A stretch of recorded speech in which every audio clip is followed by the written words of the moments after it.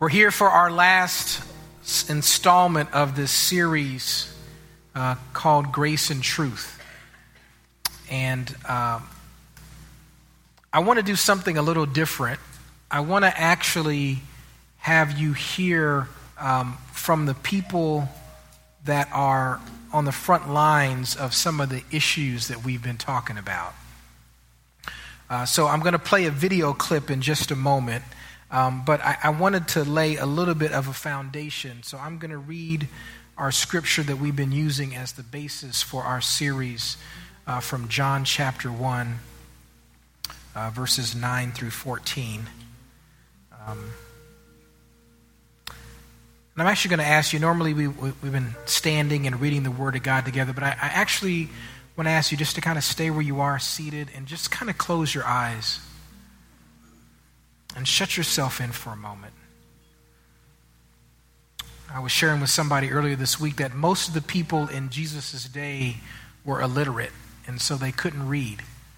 And so one of these New Testament books would be written, and it would be copied and sent around, and most people heard the Word of God by listening to it read. And so just imagine yourself sitting in a room, and there's this new teaching that you've heard about, but you don't quite understand it. And somebody opens up a letter from this amazing person named John that you've heard did miracles on behalf of this man named Jesus. And for the very first time, you hear who Jesus is.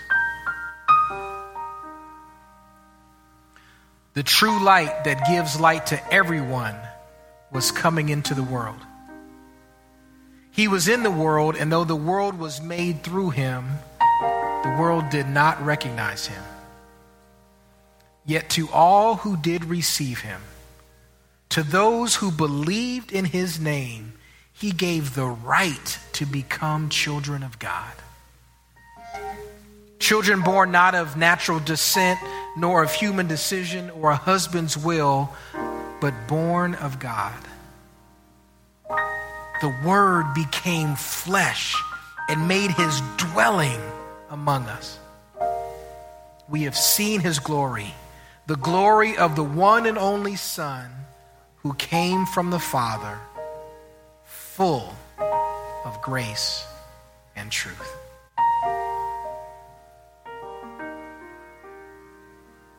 Father, be pleased by all that is said and done in this place. For your glory we pray. Amen. The context that we've been talking about for this series is about the issues of human sexuality and gender identity. And so we've been wrestling, if this is your first time here, we've been talking about how do we as believers navigate these challenging times? How do we have conversations in a time where people who may not know God but may be dealing with issues around their sexual orientation or gender identity feel by and large rejected, if not outright hated, by the church? Somewhere in this current situation, the good news of Jesus Christ has gotten lost. And I don't want to unpack what we've been doing for the last couple of weeks, but the gist of what I've been saying is that we read the Bible, we understand the Bible as the authoritative Word of God, but somehow, no matter how convinced we are that a person's behavior or thoughts or situations, circumstances may not be what God wants, we communicate it in a way that is full of grace and draws people closer to God. Because there's no hierarchy in the sins.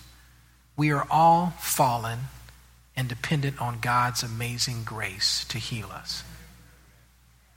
And so what I wanted to say today, and I think this is particularly important as we're here on Young Adult Sunday, because one of the things that you've probably experienced in your groups is that not only is there a divide in our thinking among believers and non-believers generally, but even among generations.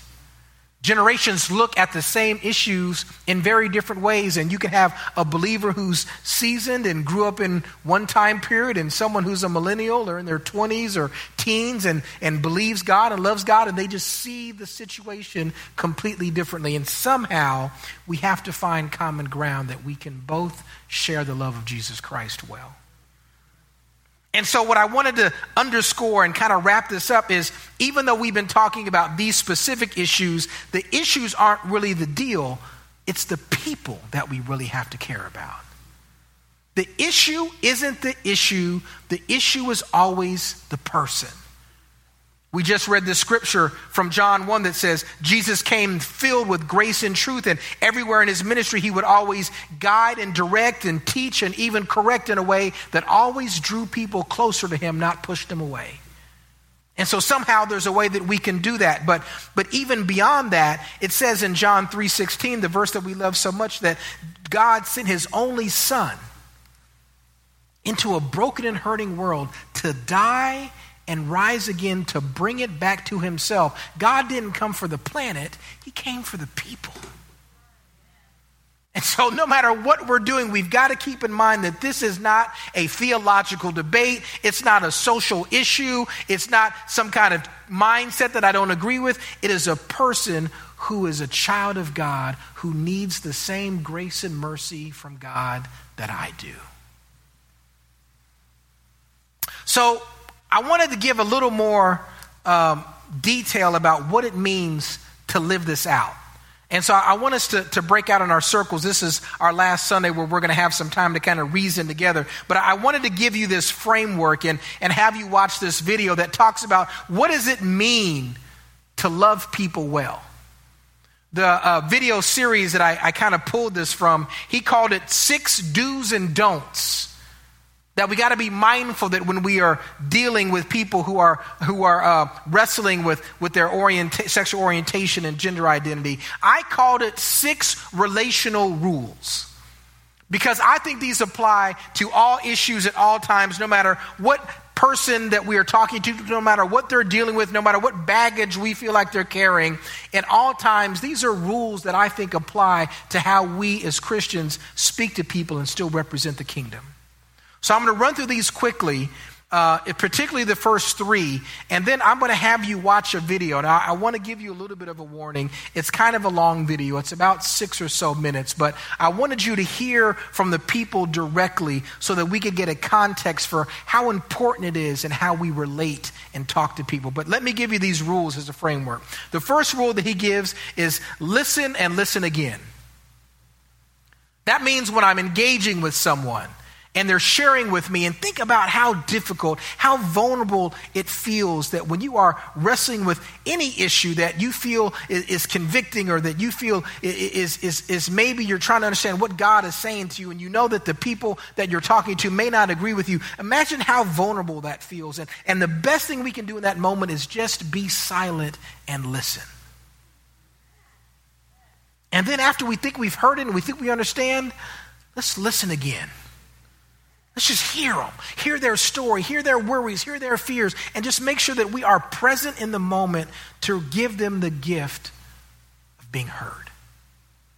The second thing is, he said, pay close attention to the language that we use. Because sometimes we can offend people, not with our intentions, but just with the words that carry harmful baggage with it. It was interesting, they were saying that people in the LGBTQ community have certain words that are triggered, that feel judgmental, that feel like attacks, even when we don't mean it that way. And so we got to understand how this person is relating to the words coming out of our mouths. He gave this wonderful example that he had a friend who was Jewish. And his friend said, if you ask me, are you Jewish? That feels perfectly okay to me. But if you say, are you a Jew? It feels different. Many of us have experiences where we've had people ask us questions or say things to us, and even though the words weren't harmful, something in the tone let us know that there was an attack in there somewhere. The third one that he says, and I think this one is really important, is that the gospel comes first and sexuality comes later. That the most important thing I can communicate to someone is that I'm a child of God. I love God. I have been so blessed and covered by God. God has been my Savior. He's been my healer. He's been my protector and my provider. And before I tell you what I think about your life situation, I just want you to know that you are loved by God. Now, you may not use those words. You may not pull out a scripture. You may not quote a verse, but maybe you just communicated in how you're sharing that the most important thing out of this conversation, even if we disagree on whatever we disagree on, is that someone walks away knowing that the love of God is available to them. So he goes on with these other rules. I'm going to mention these quickly, but again, I want you to hear from the stories. He says, don't be a hypocrite. Amen. That again, sometimes good old church folks can get so fired up and so animated about the issues that other people got, like we don't have any. Number 5 is saying I'm sorry when we make a mistake, because we're going to make mistakes. And not be afraid to say I'm sorry. And the last one is to be a safe person.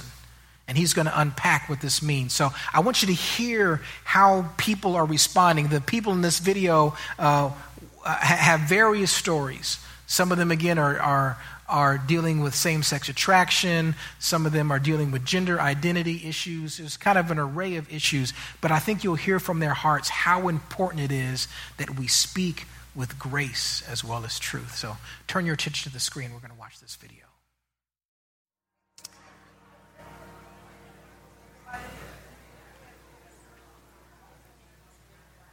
What's at the center of what we've been really talking about for the last couple of weeks?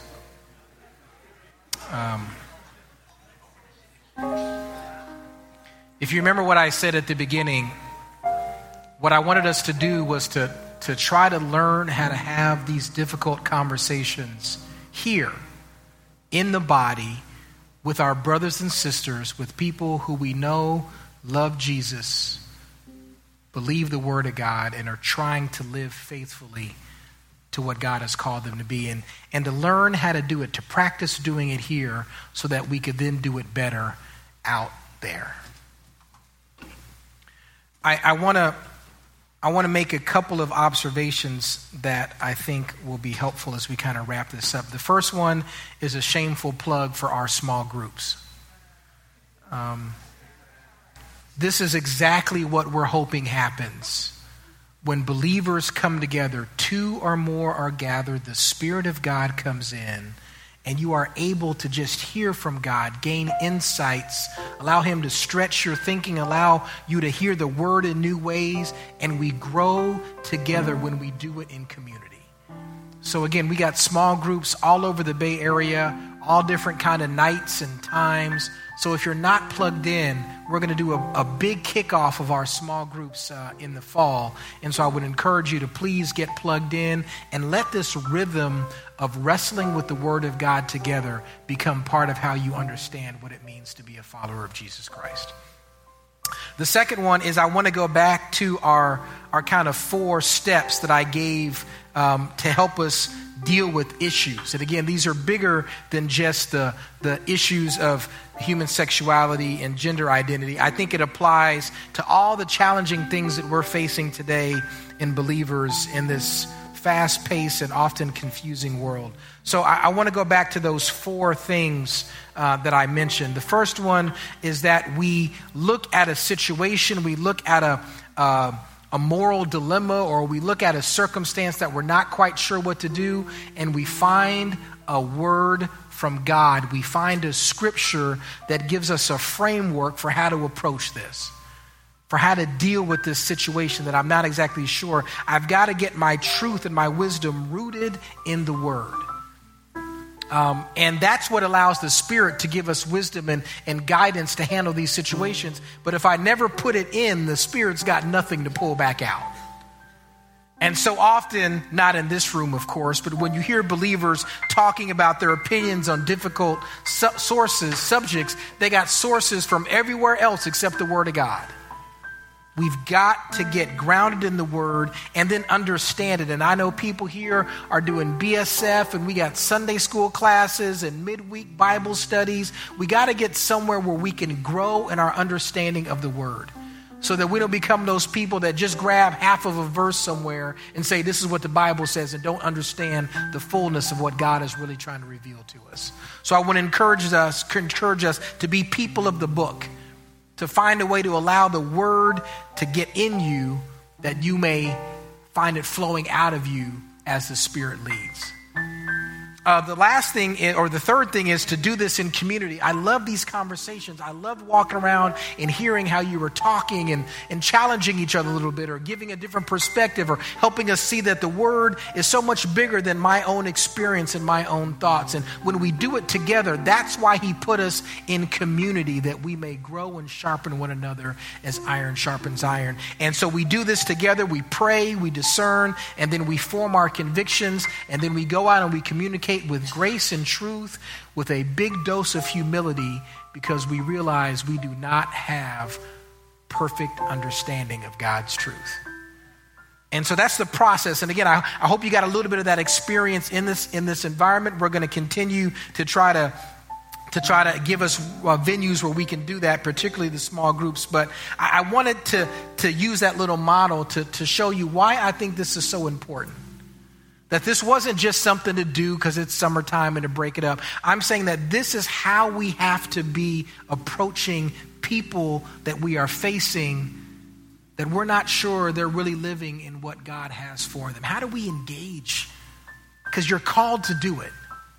And I didn't want to say it. I wanted to go through the process. I wanted to give you where I got it from. So I'm going to show you a verse that has been so important for me as I try to speak to people, try to counsel people, try to guide people, and really try to pastor people. It comes from 2 Corinthians chapter 5. I'm going to read it, and then I want to pull a couple of nuggets out of this. It starts like this. For Christ's love compels us, because we are convinced that one died for all, and therefore all died. And he died for all, that those who live should no longer live for themselves, but for him who died for them and was raised again. So from now on, we regard no one from a worldly point of view. Now that's a mouthful. There's so much to unpack in there, but let me try to give this to you. Here's what it's saying. Paul is saying, I am compelled. I am directed. I am almost ordered beyond my ability to refuse it. I am compelled because of Christ's love, and knowing that he died, and because he died, my death is with his. And once he was raised, he called me no longer to just live my life according to my own thinking, but to live it according to the one who died and gave me life. If I understand the depth and the meaning of his love, it says I can no longer just live for myself, but I live for Christ. And how do I do that? I no longer look at people from a worldly point of view. That is powerful. It says the love of Christ causes me to take off my own way of looking at you and looking at you and putting whatever label I want to put on you. Whatever external characteristic I see, that doesn't define you. I can no longer look at you by the stereotypes and the gender roles and the sexual identity roles. I can't look at you that way, because Christ's love compels me to look at you different. Here's what it says. It says, I used to look at Christ that way, but I don't do it anymore. Therefore, if anyone is in Christ, they are a new creation. Thank God for that. Thank God that I'm not what I used to be. Thank God that I can't be confined by the labels and the mistakes and the failures. That once I became a child of Christ, he started stripping away the old stuff and making me into something brand new that I don't even know what it's going to look like. I don't even know how to walk like that and talk like that. But he reveals it because he's making me into a brand new creation, much more glorious than I could ever be on my own. And I'm so thankful for that. I'm so grateful for what he does that I look at everybody else in the same way. It says in verse 17, therefore, if anyone is in Christ, they are a new creation. Anyone. The old is gone and the new is here. and I look at you with my Jesus goggles on. I look at you and I see you for the glorious creation that God designed you to be before you took one breath. Yeah, you got some bumps and bruises. Yeah, you've made some mistakes and fallen short. But you don't throw away a Rolls Royce because it got a dent on the side bumper. I look at you different. I see you differently. Here's what it says. It says, God gave us the ministry of reconciliation. That he was reconciling the world to himself, not counting people's sins against them, and he has committed us to the ministry of reconciliation. Here's the punchline. We are therefore Christ's ambassadors, as though God was making his appeal to the entire world through us. Here's what that's saying. It says that you are the only source of the gospel that somebody is ever going to hear. You are the only evidence of God's grace and mercy and forgiveness and kindness and love and unfathomable mercy. You are the one that's going to show that to somebody. They're never going to come in this building. They're never going to download a sermon. They are going to listen and watch your life and understand the fullness and the glory of a wonderful God who loves them more than they can imagine. You're called to that. You're designed for it. If you're a follower of Christ, this is not what we do on the side. This is what we are compelled to do, what we are called to. And an ambassador, here's what an ambassador does. It goes to a foreign place. It goes to a different land with different traditions, different customs, stuff we don't like, stuff we're not used to, and it brings some of where it came from into that situation. Somebody hear what I'm saying right now, that you are delivering the kingdom of God into dark places. You are bringing light. You are bringing new hope. You are bringing healing. You are bringing redemption. You are bringing the possibilities of an unfathomable God into someone who is hurt and broken and dying on the vine. And you're called to it. It says, you are reconciled to God. He's making his appeal through you, that someone who doesn't know the goodness of God, their life will be transformed.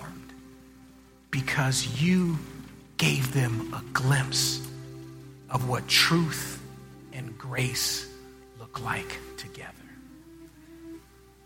What an incredible calling. What an incredible opportunity. Just start letting your mind be filled with the people that you encounter on a daily basis, on a weekly basis, all the broken and hurting lives that God sends your way. Here's what I'm going to do. I'm going to give you an affirmation today. We're in the graduation season. People have just graduated. I'm going to bestow upon you an honorary degree.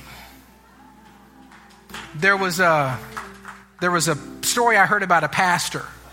He was on an airplane and he was sitting next to this guy. You know, small talk starts up and he says, "So what do you do?" And the pastor says, "I'm a doctor." "Oh, really? What do you do?" "Heart surgery." "I'm here to help your heart get healthy. I'm not worried about the external stuff. We don't look at people from the outside. I want to bequeath you with an honorary doctorate in internal medicine. That you are no longer confined to the exterior, but you have the piercing vision to see people in their glorious form the way God designed them, and you can be a doctor for the things on the inside where the real healing happens to begin with." And we take this call and we take the love of Christ and we take the forgiveness of Christ and we say, "God, pour it out through me. Give me your eyes, give me your words, and Father, fill me with your grace and your truth, that your glory may be revealed in me and through me." And if we do that well, if we can just be focused on that, the Spirit will pour out so many manifestations of the kingdom in your life. You will wonder why people are so drawn to you. You You will wonder why people, even people that you disagree with, love to be around you. I think it was put best by Maya Angelou. Remember that quote she said? She said, people will forget what you did. People will forget what you said. But people will never, ever forget how you made them feel. Can we love people in a way that makes them feel that they have just experienced the loving embrace of a God who wants them reconciled back to him more than anything in this world? That's my prayer. That's my charge. That is God's will. Amen. Let me pray for us. Father, as we walk through these days, and as we see not only the brokenness in our own lives, but the brokenness of the people around us who are hurting and hungry and thirsty for living water and don't even know it.